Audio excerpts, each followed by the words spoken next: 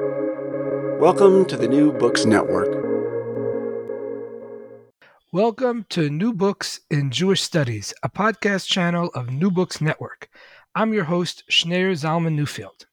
The Hasidic community in the Williamsburg section of Brooklyn is famously one of the most separatist, intensely religious, and politically savvy groups of people in the entire United States. Less known is how the community survived in one of the toughest parts of New York City during an era of steep decline, only to later resist and also participate in the unprecedented gentrification of the neighborhood. In A Fortress in Brooklyn, Race, Real Estate, and the Making of Hasidic Williamsburg, published by Yale University Press in 2021, Nathaniel Deutsch and Michael Casper unravel the fascinating history of how a group of determined Holocaust survivors encountered, shaped, and sometimes fiercely opposed the urban processes that transformed their gritty neighborhood from white flight and the construction of public housing to rising crime, divestment of city services, and ultimately extreme gentrification. Nathaniel Deutsch is professor of history at the University of California, Santa Cruz. I'm so glad his new book has brought him to our program. Welcome, Nathaniel. Thank you so much, Salman. So to begin with, could you tell us a little bit about your background and what led you to write this work? Well, answering the question about my background is pretty complicated, but I'll say that part of it that brought me to this work, let's say that's relevant for the book, is that I did have some experience and knowledge of Satmar and other Hasidic groups. The group that we focus on in the book is called Satmar. And it's connected to a town in what's now Romania, but previously was part of what's known as Greater Hungary. So Hungary used to be a lot bigger than it is now. And this is a town where this particular community that after World War II settled in Williamsburg, Brooklyn. And I had some knowledge, experience. In addition, and this was crucial for writing the book, in the 1990s, I moved to Williamsburg, and so I lived in Williamsburg from the 1990s until the end until around 2008, 2009. And so while I was there, I became curious about the Hasidic part of the neighborhood. I didn't live in the Hasidic part; I lived in another part known as the North Side. And my co-author, Michael Casper, arrived also. I don't think he was living actually in Williamsburg, but very near Williamsburg in the 2000s, and we were put together by someone I think we knew in common. And initially, we're not going to write a book; we're going to write something shorter. But over a period of time, we realized that there was really an important story to be told in a number of ways, important in a number of ways, I should say. And we became very engrossed in the story and in researching it, and spent over 10 years doing that research. And A Fortress in Brooklyn is the result of it. Right. And you talk in the book about the parallels between the Puritan founders and the Satmars in Williamsburg. What are the possible connections between these two groups of people? Yeah, so the book actually starts out with that comparison, and on the one hand, it seems like a very distant one, maybe even far-fetched. What could Puritan Christians from England, hundreds of years ago, have to do with Hasidim, who are members? Hasidism is a pietistic Jewish movement that originated in Eastern Europe in the 1700s, has a relationship to the Kabbalah, which is a form of Jewish mysticism, but also to other aspects of Eastern European Jewish culture and more broadly what we would call kind of early modern Jewish culture and society. And over time, it developed a charismatic leadership in which leaders were located in different towns throughout Eastern Europe, with followers in their towns, but also in other communities where they would often go to visit, or their followers would come to their towns, their home bases to visit, and so on. What could those Eastern European pietistic Jews have in common with these Puritans from England? Well, for one thing, one could argue that from a history of religion's point of view, they both participate in a kind of broader pietistic kind of phenomenon. The notion that one should create communities that live a more intensely religious lifestyle, with charismatic leaders. In many of these communities, prophecy or some kind of prophetic voice was important. Often with ascetic practices, with different kinds of social norms that set them apart from the broader communities in which they were living. So in that sense, there are certain parallels, but in certain ways, even at least as importantly, is the idea that they came to the United States from elsewhere. And in the United States, or I shouldn't say the United States, in the Puritan case, of course, the United States didn't exist, but they came to North America, either in the colonial period or in the case of the Satmar Hasidim and the other Hungarian Hasidim that joined them in Williamsburg after World War II. And they tried to create new pietistic communities that were, on the one hand, in the world, whether it was colonial New England or in the case of the Hasidim in Brooklyn, but separate from the world at the same time, and trying to lead a kind of life that was not only a holy life for their community, but, and this is key, that could serve as a model for others. And ideally bring about some kind of larger redemption. And so I think that in all of those ways, there are these interesting parallels. One other thing I would say is that on the one hand, these are communities that are very almost otherworldly in their piety, but at the same time, if you look at the history of the Puritans and of Satmar, they're very practical and very savvy in some really fundamental ways that allow them to establish colonies, communities, and to thrive even as they are separatist and otherworldly in certain ways. So the last thing I'll say, is very interesting dynamic tension, and I would say power that comes from being emphasizing holiness and practicality. And it seems like those two things should be at tension, and they are. But human beings are good at living with contradictions. Right. Well, that's really interesting. Speaking of historical comparisons, you contrast the immigration history of Hasidim in America with the better-known story of Jewish immigration to America in the late 18 or early 1900s, that was famously described by Irving Howe in his book, World of Our Fathers. What are the key differences between these two waves of Jewish immigrants to America? Right. So, history is the way that we describe in writing, typically, right? The past. And there's lots of different ways of describing the past. And there are narratives, there are stories that became popular about the past. And the most popular narrative or history of Jews in America tends to focus on the big waves of immigration that arrived beginning in the 1880s from Eastern Europe. It's not that there weren't Jews prior to that from the German-speaking lands, or even Sephardi Jews from the Iberian Peninsula. But in terms of the numbers, in terms of their impact in all sorts of different ways, it was the waves of immigration from the Russian Empire, from Romania, and from the Austro-Hungarian Empire, and actually also from the Ottoman Empire. Much smaller numbers, but also around the same time, a little bit later, but they were very significant in establishing the Sephardi communities in the United States, and some of the same places too, the Lower East Side of New York, the Bronx, and so on.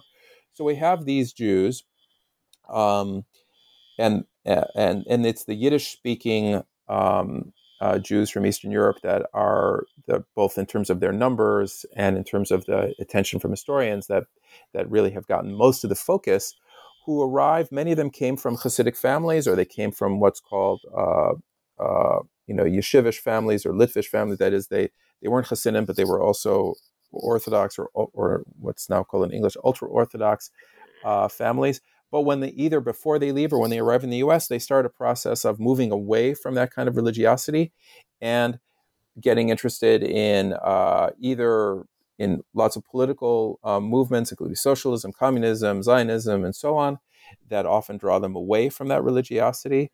Or they are just more interested in making a living, and maybe they do consider themselves, if you had to press them, they might say, yeah, I'm traditional, but I only go to shul or synagogue once a year, or a couple of times a year.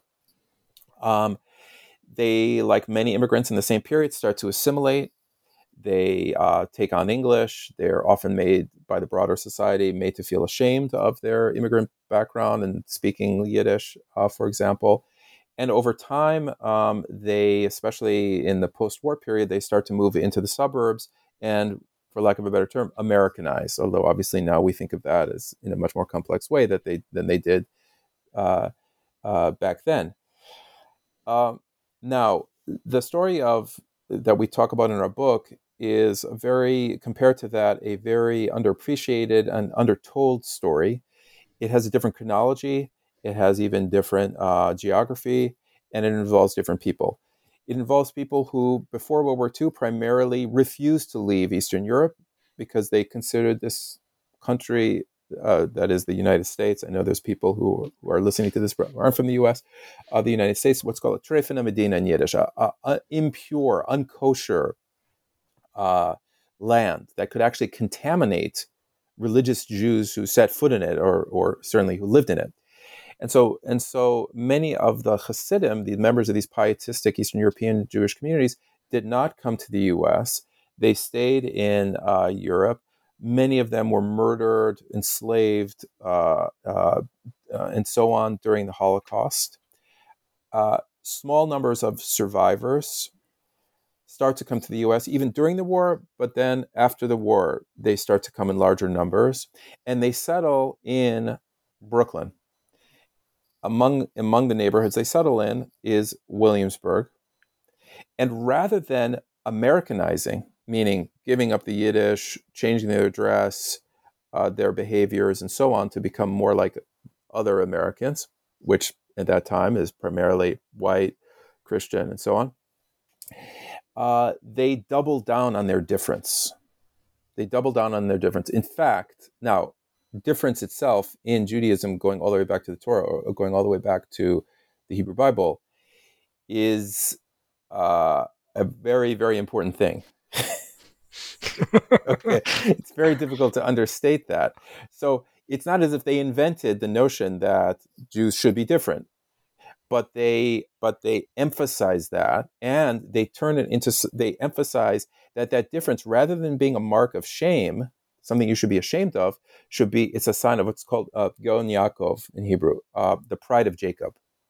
That you should be proud of being Jewish, and that the differences can actually serve as a way of uniting you and strengthening you. And so this is a very different story. Now you might say, well, okay, it is very different in everything you've said. How, quote, relevant is it beyond that? And I would say very relevant in a number of ways. One is that, demographically speaking, these are by far the fastest growing Jewish communities, not only in Brooklyn, not only in New York, but in the world. That is, communities like this who have that narrative that I've described. Not all of them in the U.S. Some of them are in Canada, London, Antwerp, Buenos Aires, Israel, and so on. But many of them share these same kind of approaches and so on. And so that's just, I can talk more about it, but even if we just think in the most basic demographic terms, what will Judaism look like in the future? We will have to incorporate this narrative. And in the book, we focus on one slice of that narrative, the narrative that takes us to Williamsburg, Brooklyn, where, in fact, which becomes the headquarters of the largest Hasidic group in the world. It's very important for us for anyone who wants to understand Judaism now and in the future to understand this history as well as the other history of World of Our Fathers, which is also obviously very important as well. Right. Speaking of Brooklyn, who was Rabbi Yoel Teitelbaum, and what was his attitude toward America after the Holocaust? So Rabbi Yoel Teitelbaum, or as he was known to his followers, Rabbi Yoelish, he's the leader, the Rebbe. Rebbe is a term that's used in among Hasidic groups to refer to their leaders. So every community will have a Rebbe. And he was became the leader of Satmar, of the Satmar Hasidic group. He became the leader in the early part of the 20th century. And he came from the most important Hungarian Hasidic family, dynasty. That's a term that's often used to describe the leadership within Hasidic communities, because it's often transmitted from father to son, or from older to a younger male relative, or to a disciple in some cases. Hungary was not the center of the Hasidic world in Eastern Europe. It was the more important leaders tended to come from Poland or White Russia or Ukraine, but he did come from the most important Hasidic family, the Teitelbaums in Hungary, and he himself already he distinguished himself for his learning, for his asceticism, and also for his political acumen already in Satmar, and his willingness to engage in struggles for power and authority, and his willingness to do that in order to create the kind of community that he thought was proper from a Jewish point of view, already in Eastern Europe. He survives the Holocaust. It's a whole story in its own right. Comes to the United States, to Brooklyn in 1946, and establishes. He comes from what was then Palestine. He was extremely anti-Zionist. He viewed Zion. He believed in the kedusha, the holiness of the land of Israel, and he emphasized that. And he and his followers would talk about how much he loved the land of Israel and so on. But he believed, like the vast majority of Haredim, which is a Hebrew term that's often translated as ultra-Orthodox in English, that until the Mashiach, until the Messiah comes, Jews should not establish a nation state in the land of Israel. And therefore, he was opposed to it even before he arrived in the United States. He lived in Palestine very briefly after the Holocaust, and then, depending on who you talk to, there's different versions of why he left. But he comes to the United States, which apparently initially for what was supposed to be a brief period, but he decides to settle down in the U.S. Like other Haredim, and Hasidim are sort of become a branch of Haredim, but they're not really a branch of Haredim, but let's say under the umbrella of the Haredi movement, we might say. He initially views America, like his fellow Haredim, as a impure land that can contaminate you, but then he starts to see it as a place of opportunity, and even as the place where he will carry out his mission. And you could say, ironically, or in Jewish mystical terms, it makes sense, actually, and he and his followers would sometimes portray it in these terms, that it's precisely in the place that is the least holy, that is the most contaminated, that one has to go, that a certain individual who is what's called the Tzaddik Ador, the holy man of his generation. Now, there were other Hasidic groups that thought that their leaders were also fit this role, and he was in competition with them. Actually, one in particular, somebody called the Lubavitcher Rebbe. But both of these groups, Lubavitch, which establishes itself in Crown Heights, is another neighborhood in North Brooklyn, and Satmar, which establishes itself in Williamsburg, Brooklyn. Both of them believe that their leaders have arrived in the United States in order to carry out a mission that ultimately will help lead to the redemption of the world and the arrival of the Messiah. So America becomes a place of possibility and a launching pad for the redemption. Right, right. And speaking of Brooklyn and Brooklyn geography, you talk a lot of the book has to do with the racial dynamics between the white Hasidic members of the Satmar community in Williamsburg and their black and Latino neighbors. And you talk about how, in some ways, the Hasidim in Williamsburg were more similar to their black and Hispanic neighbors than they were to the other middle class Jews in the suburbs. Yes. Why was that the case, or Yes. in what ways was that the case? So your question actually brings up two very, very important points. One is that you describe the Hasidim as white, and then you have the black and Hispanic neighbors. One of the things that the book tries to do is complicate the idea that the Hasidim, what does it mean for them to be white, and what does it mean over time? What is their relationship? In fact, I would say it's unclear whether they're white if we understand that category as a socially constructed category.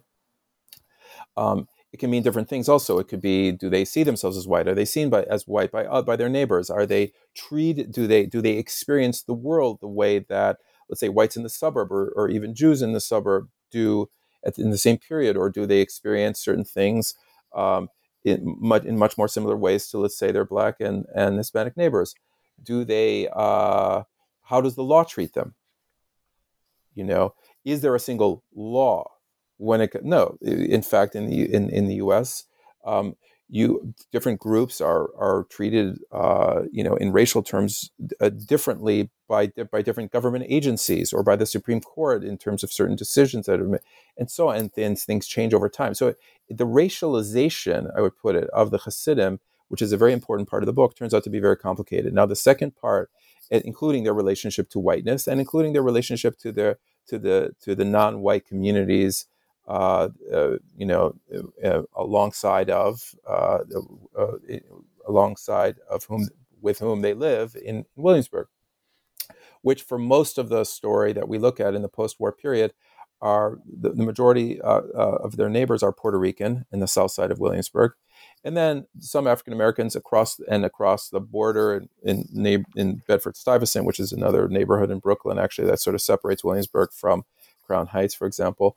It's a large African American community, as well as what are called in the U.S. white ethnics, so people like Italian Americans, Irish Americans, so on.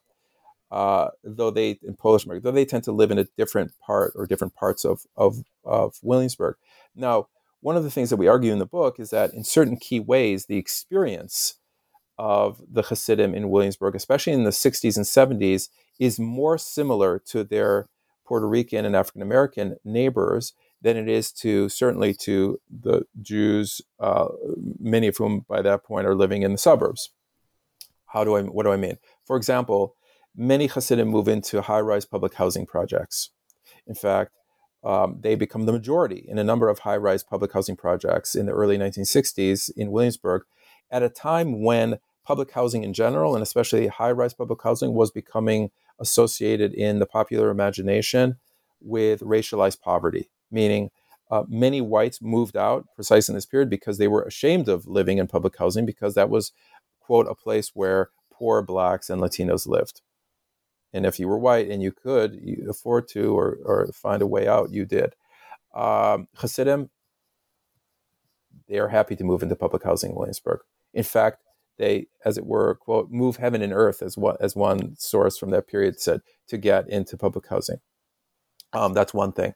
Another thing is that under Lyndon Johnson, who was the president of the United States in the mid-1960s, there were a number of social programs that are initiated to help poor people in the United States. The focus of those programs were either whites in Appalachia or African Americans especially in the Northeast cities like New York, Boston, et cetera, but then more broadly around the U.S. They were most definitely not Hasidim, living in places like Williamsburg or Crown Heights. However, Hasidim, once they become aware of the existence of these programs, develop a very potent and robust activist culture, which tapped into earlier Jewish traditions of communal activism to benefit from these programs. the very same programs that their Black and Puerto Rican neighbors are benefiting from. And in fact, there's an intense competition for housing and those programs. In addition, Hasidim actively lobbied the U.S. government and the courts, all the way up to the Supreme Court, to have themselves be designated as a disadvantaged minority group.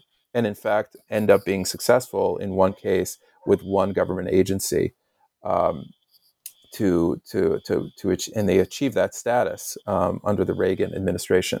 So there's a variety of ways, and I could go into more, but those are just three, in which Hasidim participate in, resemble, compete with their African American and Latino neighbors in ways that really differentiate them from by the way, not only from Jews living in the suburbs. Of course, there are Jews who don't live in the suburbs, who live in the city, who are not, but many are leaving that period. But also, frankly, from other white or from white ethnics living in the same neighborhoods, such as Italians living in East Williamsburg and so on. The Hasidim are differentiate themselves from them, are different from them as well in terms of living in public housing in these kinds of numbers, in terms of participating in these government programs that are often pejoratively described as welfare and so on. Even the activist class, that is much more similar to the kind of activist class that emerges, especially in African American neighborhoods like Harlem and Bedford-Stuyvesant in this period. So it's quite fascinating. I'll just say one more thing that I think is very important, and people who spend time in Crown Heights or Williamsburg will note this, or they have the opportunity to note it. Maybe they don't notice it, but they should, which is that just the kind of being in the world, the urban, just we described in the book, a kind of urban swagger, a comfort being in the city, which of course Jews historically in the modern period were very urban people in general, and were urbanized at earlier and greater rates. That's something that Hasidim retained, a kind of comfort. And you see that in speech patterns, you see that in occupying space, you see that in a whole variety of ways, that they're much more similar to their neighbors, non-Jewish neighbors, than to anyone living in the suburbs. Right. Really, really interesting. Given what you were just describing in terms of the competition between the Satmar and other Hasidim in Williamsburg, between them and some of their non-Jewish neighbors, what was the relationship between the Hasidim of Williamsburg and their Black or Hispanic neighbors in the early decades after World War II? Yeah. So the early decades of the community there. Right. Great question. So as I mentioned, there are a number of neighborhoods. I mentioned Crown Heights in Williamsburg. There was also Borough Park, where another neighborhood in central Brooklyn, where a lot of Hasidim from a variety of different places in Crown Heights. There were Lubavitchers although there were some other groups that also lived there, but eventually left, and Lubavitch stayed. In Borough Park, they have multiple groups, and in each of these places, the non-Jews who live there come from different backgrounds. In Borough Park, there are more Italians, for example. In Crown Heights, it's Caribbean Americans and African Americans. In Williamsburg, it was mainly Puerto Rican, again with some African Americans on the border, and then on the other side, there were some Italians and Poles and other white ethnics. But in South Williamsburg, which is where the Hasidic community is really centered, the main neighbors are Puerto Ricans. They're arriving at roughly the same time in large numbers in Williamsburg and elsewhere in Brooklyn. That's one of the big stories of the second half of the 20th century in New York is the growth of the Puerto Rican community. Very vibrant community. Williamsburg is one of the centers of Puerto Rican life in the city, and so the first part of our book really traces the kind of parallel development of these communities and their interactions. And people who live in urban neighborhoods that are shared by multiple groups that are working class and poor, okay, I think will appreciate that often the interactions are kind of live and let live. You can live parallel lives. Some spaces tend to be dominated by one group or another. In other times, they're shared, and then there's conflict when the resources, especially during periods of where resources are hard to come by.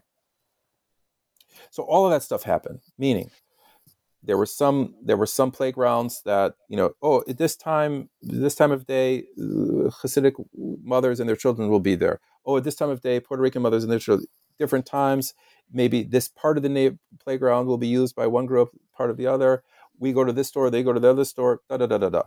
At the same time, though, when it came to basic necessities, the 1960s and 1970s were a time of incredible resource deprivation, even what was called planned shrinkage in New York, meaning that as the budget of New York City got worse and worse, and the tax base got smaller and smaller, there were voices within the city government to allow some neighborhoods to basically shrink as a result, and to do that by restricting resources to them, by not investing as many resources. What did that mean in practice? It meant things like housing, it meant policing, it meant public services, garbage collection, all these kinds of things. Williamsburg was one of those neighborhoods. It was at one point, I think, the sixth poorest neighborhood in New York. It had the most gangs and crime was rising at the same time, not unconnected, of course, to the constriction of resources and a whole bunch of other things.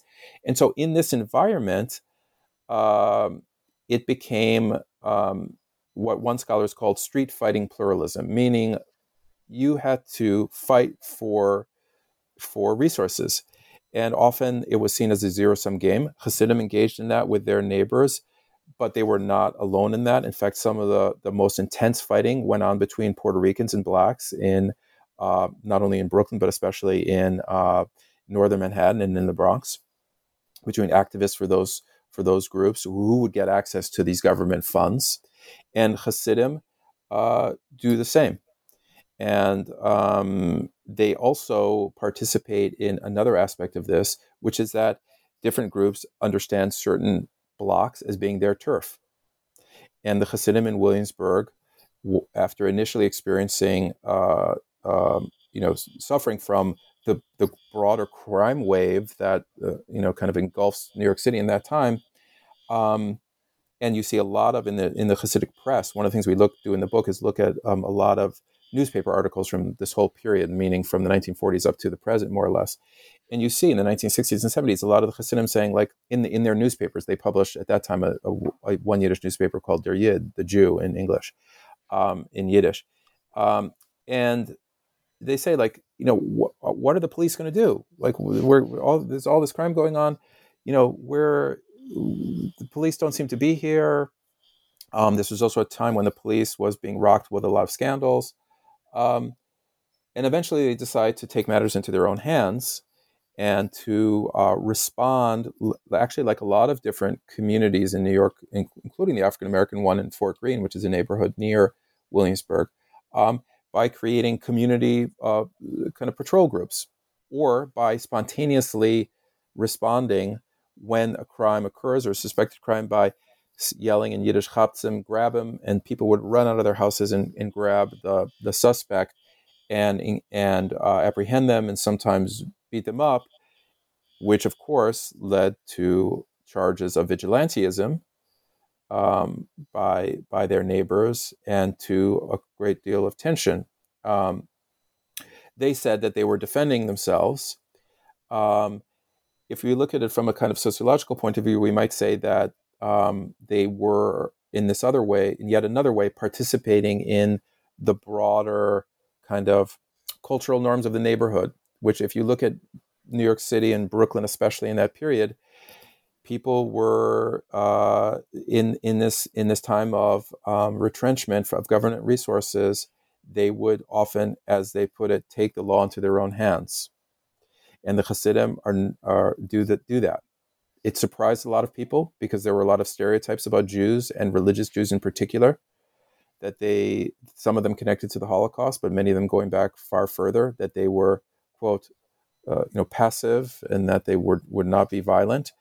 But in fact, we see with not only Satmar, but other Hasidic groups too, a willingness to defend themselves, even up to and including engaging in behaviors that were understood as vigilantism by others.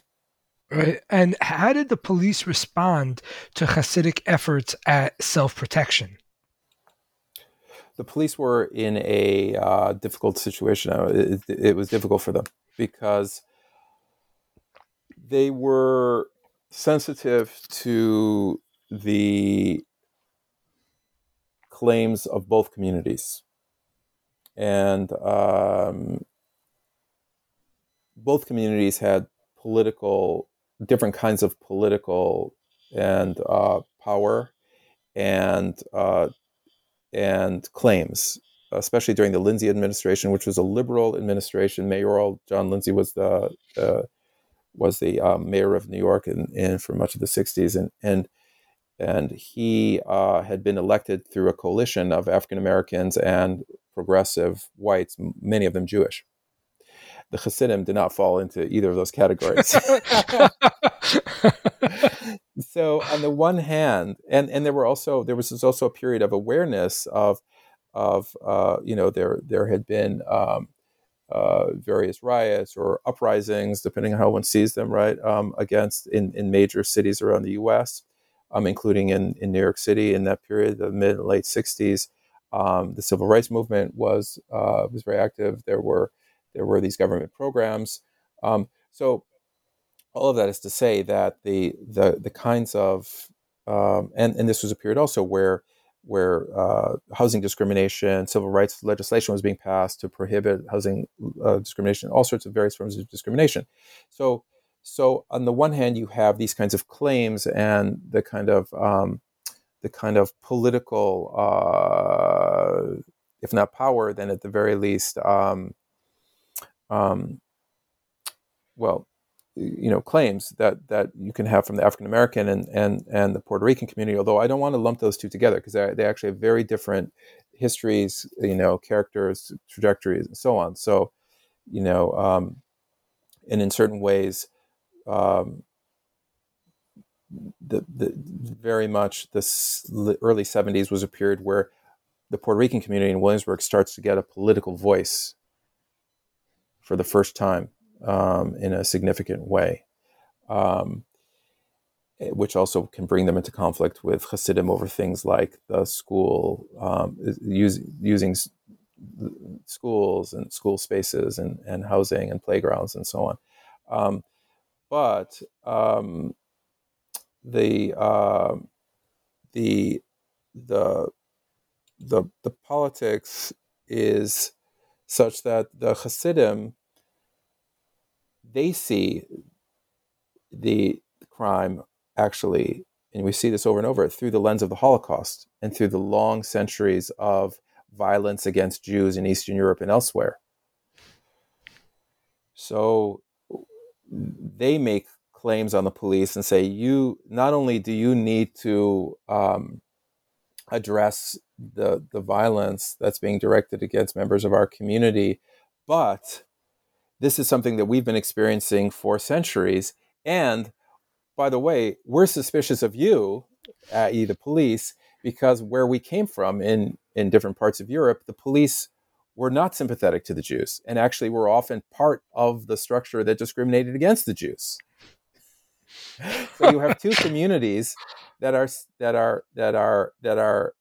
suspicious of the police, think that the police are favoring the other for different reasons, because often the Puerto Rican and the African American residents of Williamsburg or the bordering neighborhoods will say, well, you're favoring the Hasidim as Jews and as whites. And the Hasidim will say, well, you're showing favoritism to these other groups because they are benefiting from all of these government programs and civil rights is in the air and so on. And they're non-Jews. And there's a long history of, they see it through the lens of anti-Semitism. So it's this fascinating thing where these different communities that all have histories of discrimination against them, that all have these claims against the other, that are suspicious of the police. And then you have the police who are trying to satisfy these different constituencies. Maybe it's Mayor Lindsay saying certain things from top down, but then you've got the local people who are making different claims. So we see from that period. I know it's a long answer, but hopefully the complexity of it is there. It's one last thing, which is that there are Jewish police in Williamsburg that are assigned to Williamsburg. They're not Hasidic Jews who there are accounts from that period where they'll say it's more difficult for us to be Jewish police in a Jewish neighborhood, especially in a Hasidic neighborhood, than it would be for us to be police elsewhere. Presumably because that kind of same on the one hand, but other on the other hand, created a lot of situations on the ground where maybe the Hasidim treated them differently because they were Jewish, the police, and maybe the police treated the Hasidim. Sometimes sometimes there's at least some evidence that they may have treated the Hasidim more harshly because they were Jewish, but Jewish in a way that these police, in some cases at least, felt embarrassed about or antagonistic towards. Anyway, it's a very important question, one that's really complicated. I will just mention that I think your answer to my last question is really indicative of the style of your book, in the sense that you don't satisfy yourself with simple answers, that your book covers a lot of complex history, and history that a lot of people think they know about or assume that there's obvious answers to whatever is being discussed. And your book does a really wonderful job at digging really deep and showing that these issues are much, much more complex than might first be imagined. And you try to unravel a lot of that complexity. Thank you. Yeah. So speaking of complexity, so your book, the first portion of your book describes essentially the arrival of the Satmar community, the Satmar Rebbe and his followers in Williamsburg, and how they build up their community in that location, and their attempts to try to access public funding for housing and other things. And then you continue the story to when Williamsburg itself goes through major transformations with the process of gentrification. So first of all, when did the gentrification begin in Williamsburg, and what was the demographic of the first wave of gentrifiers in that neighborhood? So gentrification really begins in the 1980s. It kicks in more strongly in the 1990s.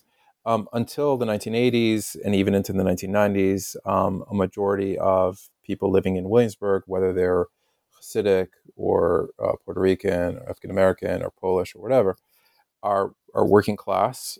There are poor people too. Many of them concentrated in public housing, which has an income requirement, it's a very industrial neighborhood. It's one of the most industrial neighborhoods on the water. It's located, for those who may not know, it's on the East River. It's on the waterfront, and so like a lot of waterfront areas, becomes the site of a lot of industrial activity. It had a lot of famous factories, Domino Sugar Plant, a whole bunch of other factories. So, guitar factory, and so the arrival of it and it's located right across the Williamsburg Bridge from Lower Manhattan, and the financial center of New York City and arguably the world. So it's got good location, and yeah, to say the least. And already in the 60s, 70s, you started to see the gentrification of parts of Lower Manhattan, famously the Soho, which becomes a big center for artists and art galleries, and then the East Village. And people start getting priced out of there. They start going over the Williamsburg Bridge, just as, less than a century earlier, Jews had left the Lower East Side because of overcrowding there to come to Williamsburg. This was before the Hasidim arrived. Williamsburg, I didn't mention this, but Williamsburg had a very, very large Jewish community even before the Hasidim started arriving after World War II. And so the first people who come over are often artists, or aspiring artists from places like the East Village and Soho, and they settle in warehouse and loft spaces that were formerly industrial, or may even be continue. It's parts of the building may continue to house some industry in the 1980s, let's say, but part of it is carved out for living space. Now, this is where the Hasidim kind of re-enter the story in another way, because many of those buildings in the part of Williamsburg that became gentrified, for the parts of Williamsburg, which were the part along the waterfront, and then a part of Williamsburg called North Williamsburg, were Hasidim didn't live in those parts, but they owned property in those parts. In many cases, they had bought buildings, either warehouses or garment factories, because this was a site of a lot of the garment industry in New York, from other Jews. When those Jews left the neighborhood, they would sell the buildings to the Hasidim. In some cases, they were partners with other Jews who, there were other Jews who remained. Maybe they lived in, Westchester, which is a suburb of New York, but they still can maintain business in Williamsburg. Those Hasidim then become the landlords for this first wave of gentrifiers. And it remains that way for a number of years. Very early on, Hasidim in Williamsburg, they don't really have a sense of what this is all going to mean, because it's happening outside of their enclave. And it's really something that's known only to those Hasidim, those individual Hasidim that happen to own property and suddenly realize they can rent out or lease out some of their property to these newcomers.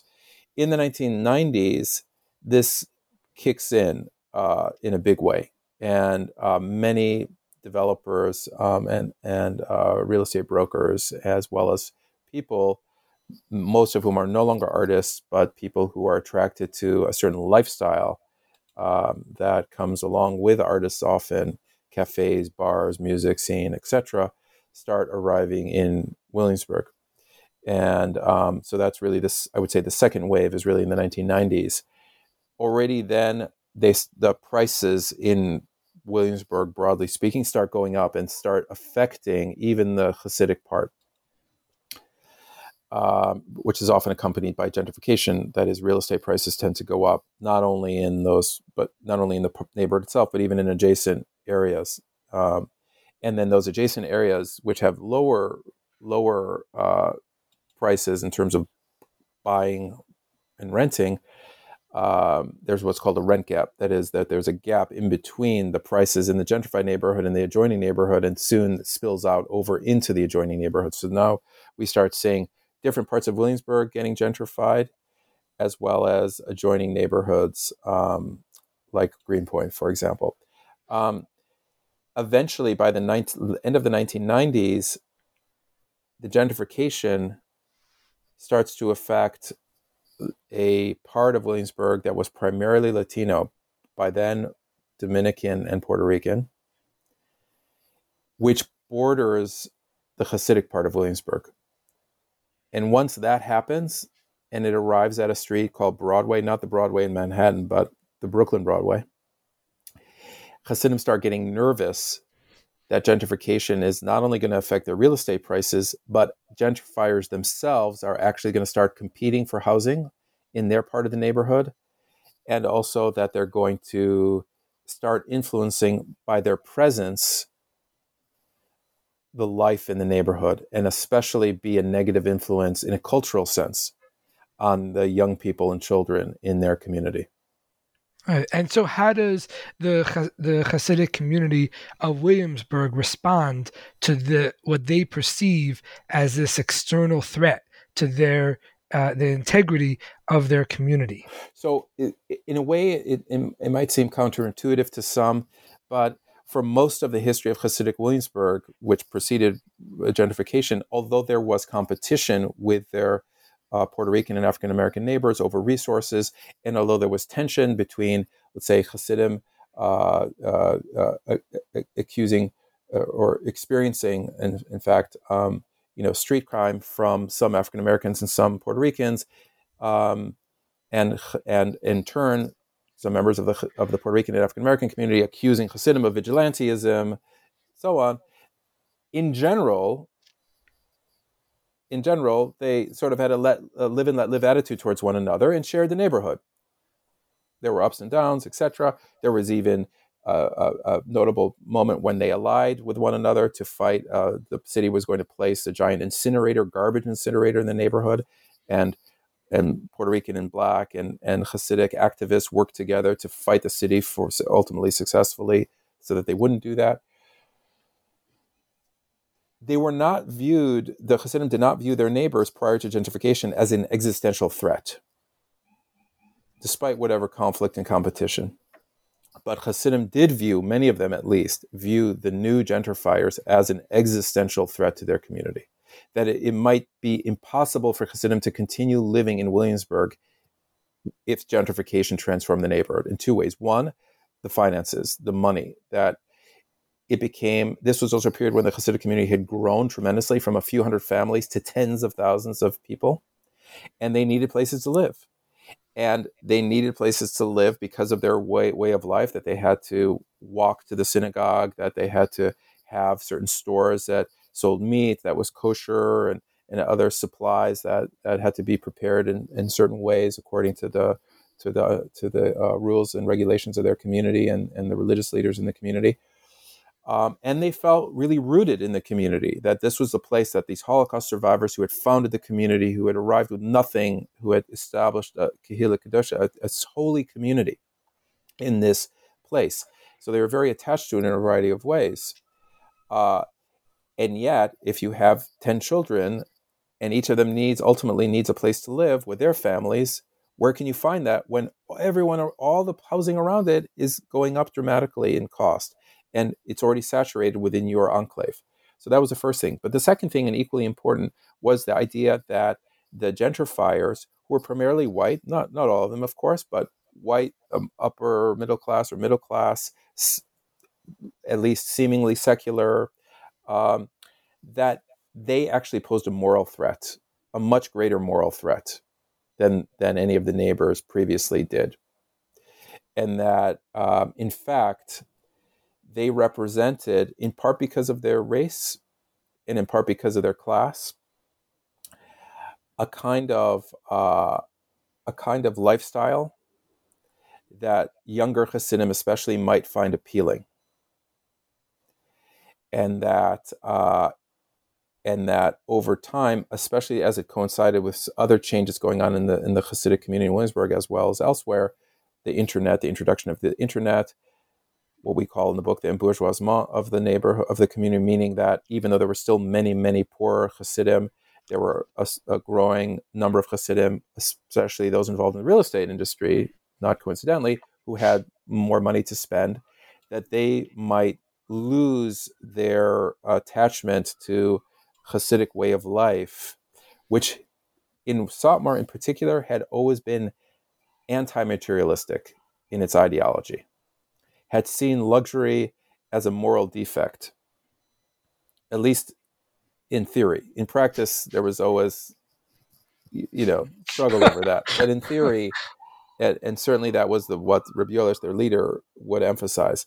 And now, gentrification, along with everything else, brought a kind of conspicuous consumption that I would say, in terms of the threat, was even seen as probably greater in certain ways than the financial one. And so some activists within the community in the early 2000s waged what they call Milchemes Artistin, the war against the artists, because artist or artiste was how they described the gentrifier. They didn't use the term gentrifier. Then they would say artists, basically, to refer to everyone, even though by that point, a lot of the gentrifiers were investment bankers or, or people who worked in media or students or whatever. But anyway, and they tried to prevent members of their community from selling or renting to gentrifiers, with some success, but definitely not complete success, ultimately. Right. And how is the tragedy of 9/11 employed in the war against the artists? So one of the interesting things was that in the war against the artists was that it coincided roughly, right, as just a few years after 9/11, the attack on the World Trade Center, in particular, which was right across the East River. So from Williamsburg, you can see very easily, right? It's very close to what happened. So people witnessed that and experienced the aftermath. And Hasidim already had, not only Hasidim, but traditionally, there's a Jewish tradition of seeing current catastrophes or crises through the lens of past ones, ultimately going all the way back to what's called Churban Beis Hamikdash, the destruction of the temple in Jerusalem, or the two temples in Jerusalem. That's a kind of archetypal or paradigmatic catastrophe that gets kind of re-experienced in different generations. So in this case, they saw the gentrification and the threat of gentrification not through the lens of the destruction of the World Trade Centers, but also, as it turns out, through the destruction of through the lens of the destruction of the Beis Hamikdash, that is, of the temple in Jerusalem, and other catastrophes that had happened over the centuries to Jewish communities. And in all of those cases, they pointed out, when I say they pointed out, there were demonstrations, there were broadsides that were posted on walls. It's a very common thing to do in Hasidic neighborhoods or Haredi neighborhoods around the world, that you put a broadside where you say, people, listen, this is happening, we need to take action, etc., as well as in the newspapers, where they said this was due to a lack of piety, that their own, within the community, people weren't following the kind of keeping the holiness that their previous generations had. Also, a very common view that previous generations are more holy than the current ones. And secondly, that there were basically kind of collaborators within the community, that there were some members of the community that were willing to, as they put it, sell out their community for the sake of money. And that the solution was for people to double down on holiness and condemn the collaborators as they understood them, and prevent them from participating in the community by threatening them with things like, if you sell to gentrifiers, we are going to prevent your kids and grandkids from going to our community schools, for example. Right. Wow. Very kind of harsh measures to try to stem this tide of gentrification. All right. A last question. What ways has gentrification changed Hasidic Williamsburg, and what ways has it not? Yes. So one of the ways that gentrification has most dramatically changed it is that, and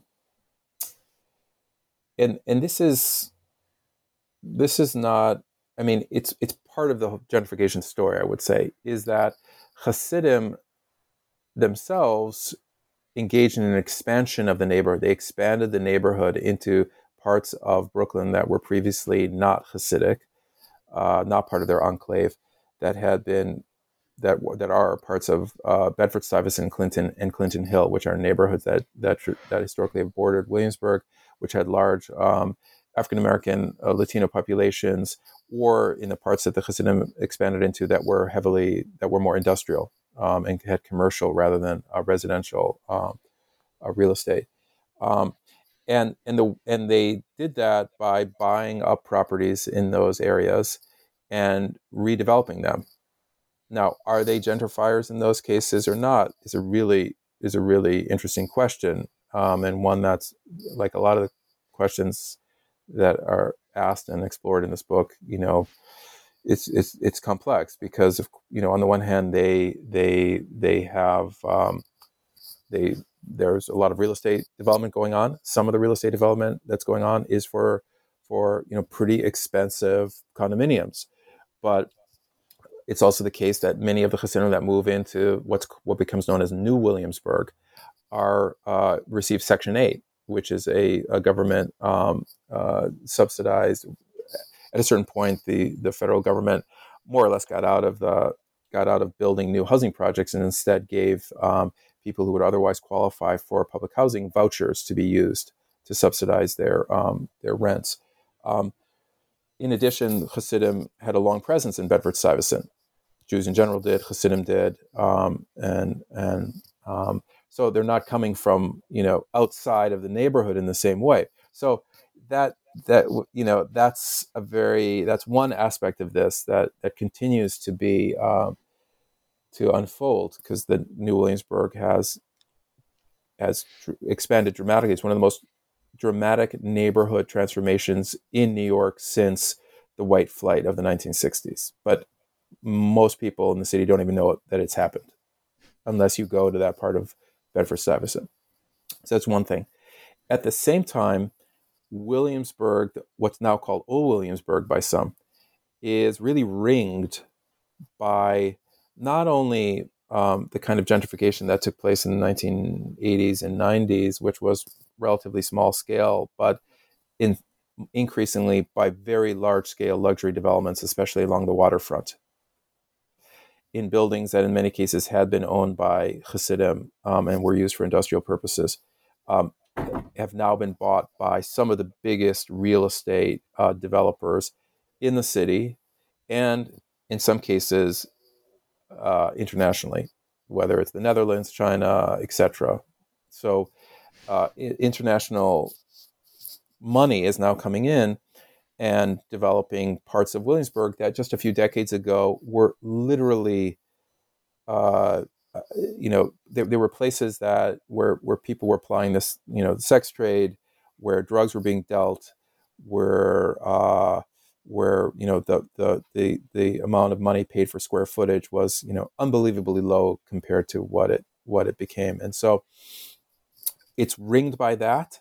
But if you go into Old Williamsburg itself, it almost has, especially compared to what's going around it, including in New Williamsburg, it has like almost like a old-fashioned, I don't know how to describe it exactly, like a quaint, feel to it, because it's so much calmer and quieter than everything going on around it, that it's changed too. Though I shouldn't say that. Don't get the impression it hasn't changed, because even within you'll now find health food stores, and you'll find on the main Lee Avenue, which is the main business district, you'll find new stores that have new signs. Some businesses are like 50 years old, and they have new signs that look like more chic kind of, or shishi kind of businesses you'd find elsewhere. So they've also been influenced. But on the side streets, you can still get a taste of that kind of the more old school Williamsburg, I would say. Right. Well, thank you so much for taking the time to share your thoughts with us today. Thank you very much, Salman. I appreciate it. And thank you, listeners. That concludes our program. Thanks for listening, and have a great day.